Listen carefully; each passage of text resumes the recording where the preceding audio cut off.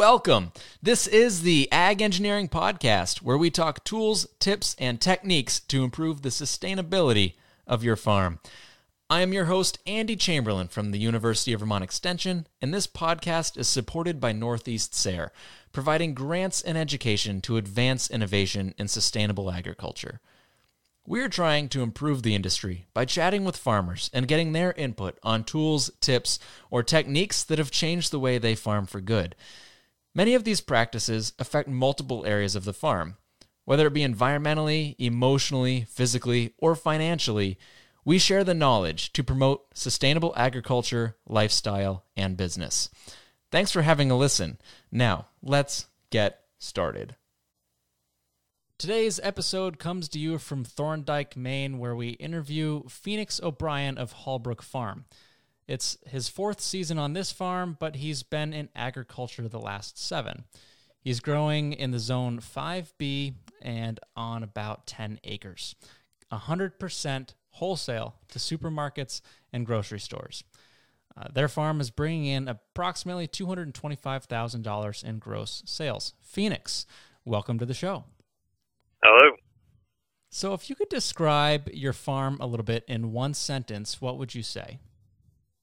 We are a small-scale vegetable farm growing produce to sell to supermarkets and small grocery stores.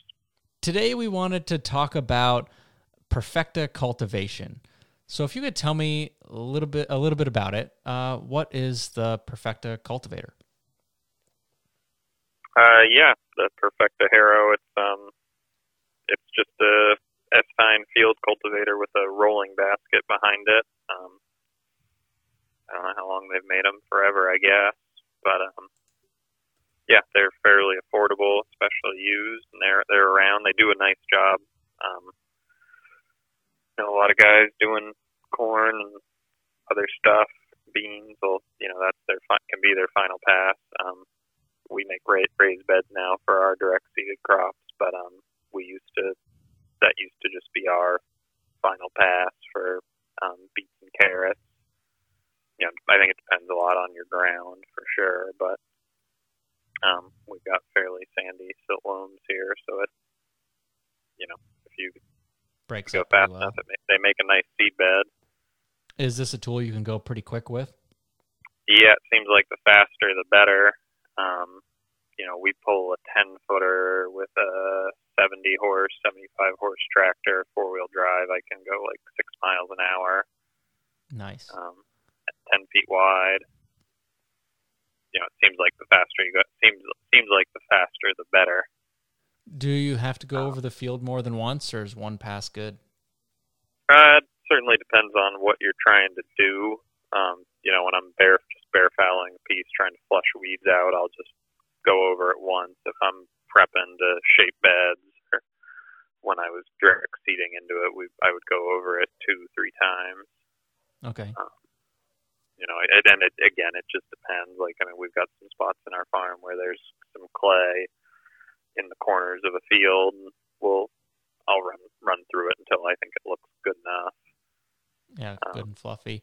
Is this your first tool on the field come spring? No. It's depending on what we got for ground, what we have on that ground. We'll either moldboard plow it, or I have seems like everybody calls them something different. I call it a stiff shank field cultivator.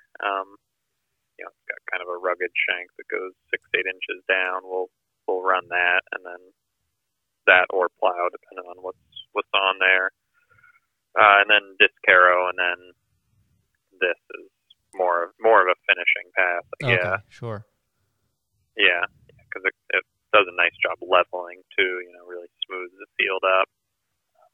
But it's just a field cultivator essentially. So it's really just a set of S-tines. Yeah, right. Yeah. What is your experience like? What'd you use before getting the Perfecta?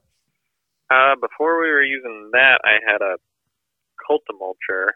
We were more farming with horses, which is essentially also just a Perfecta harrow, just a different setup that had 2 sets of rolling baskets on it, one up front and one behind with tines in the middle. And that actually did a really nice job. You obviously couldn't go 6 miles an hour, but I think there's configurations like that. Before that, I was using, we were doing a million steps to get a piece of ground ready. I was plow disc, spring tooth, spike tooth, and then cultipacking a field. So that kind of field cultivator with the rolling basket type tool, that eliminated at least 2 steps, if not more. We were doing it the old fashioned way, the hard way, with a bunch of tools, bunch of passes over the field. So it's a big time saver. So this is it's a huge time saver. We were getting a nice seed bed with using all those tools, but this definitely eliminated the need to make so many trips across the field. Are there any modifications you've done to it, or is it working right for you basically right out of the box?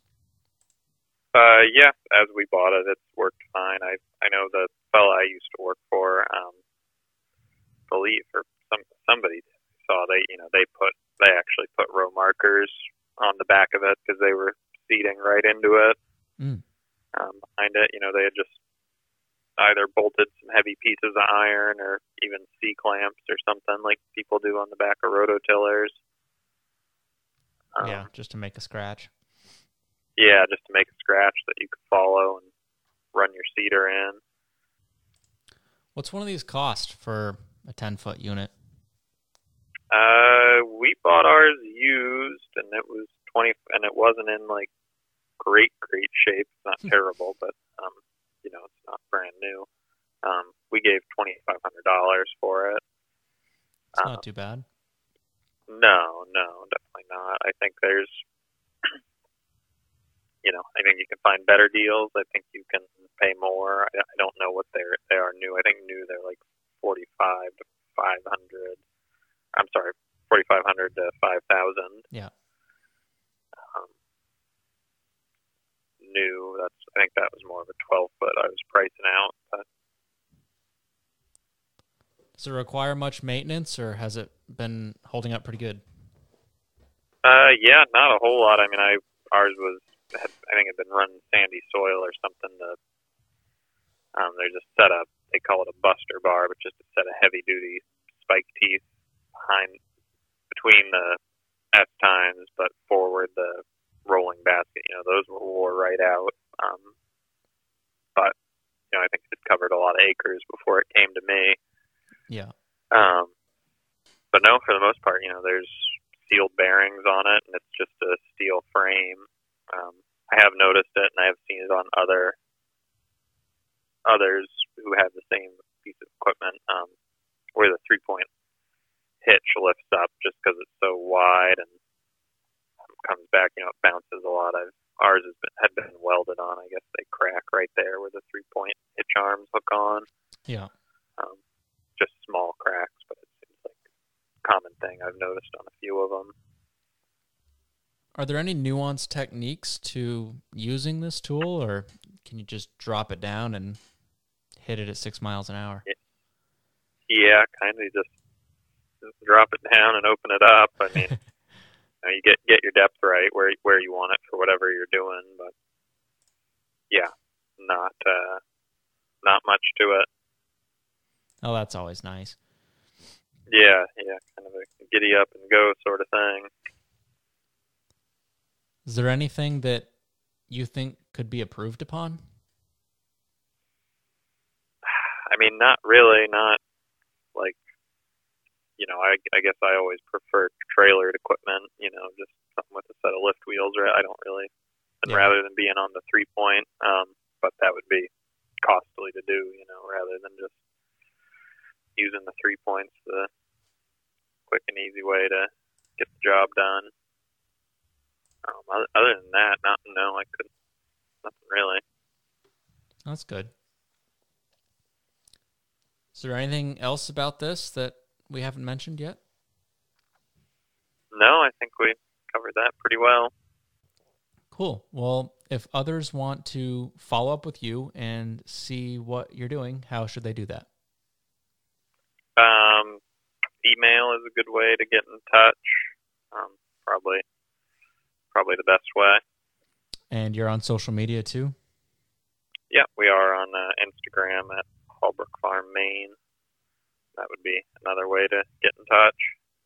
Awesome. Well, sounds good. Thanks for being on the show. Oh, no problem. Thanks for listening to today's episode. If you learned something today or plan to make a change on your farm, let me know. I'd love to receive any feedback you have. Just click the link in the description to submit the form. It will help the future of this podcast to be a resource that is helpful for you. And while you're at it, I hope you go ahead and subscribe, share this with a friend, or leave a comment. And if you want more information, check out the show notes on our website at agengpodcast.com. That's agengpodcast.com. Thanks for listening, and I hope you have a great day.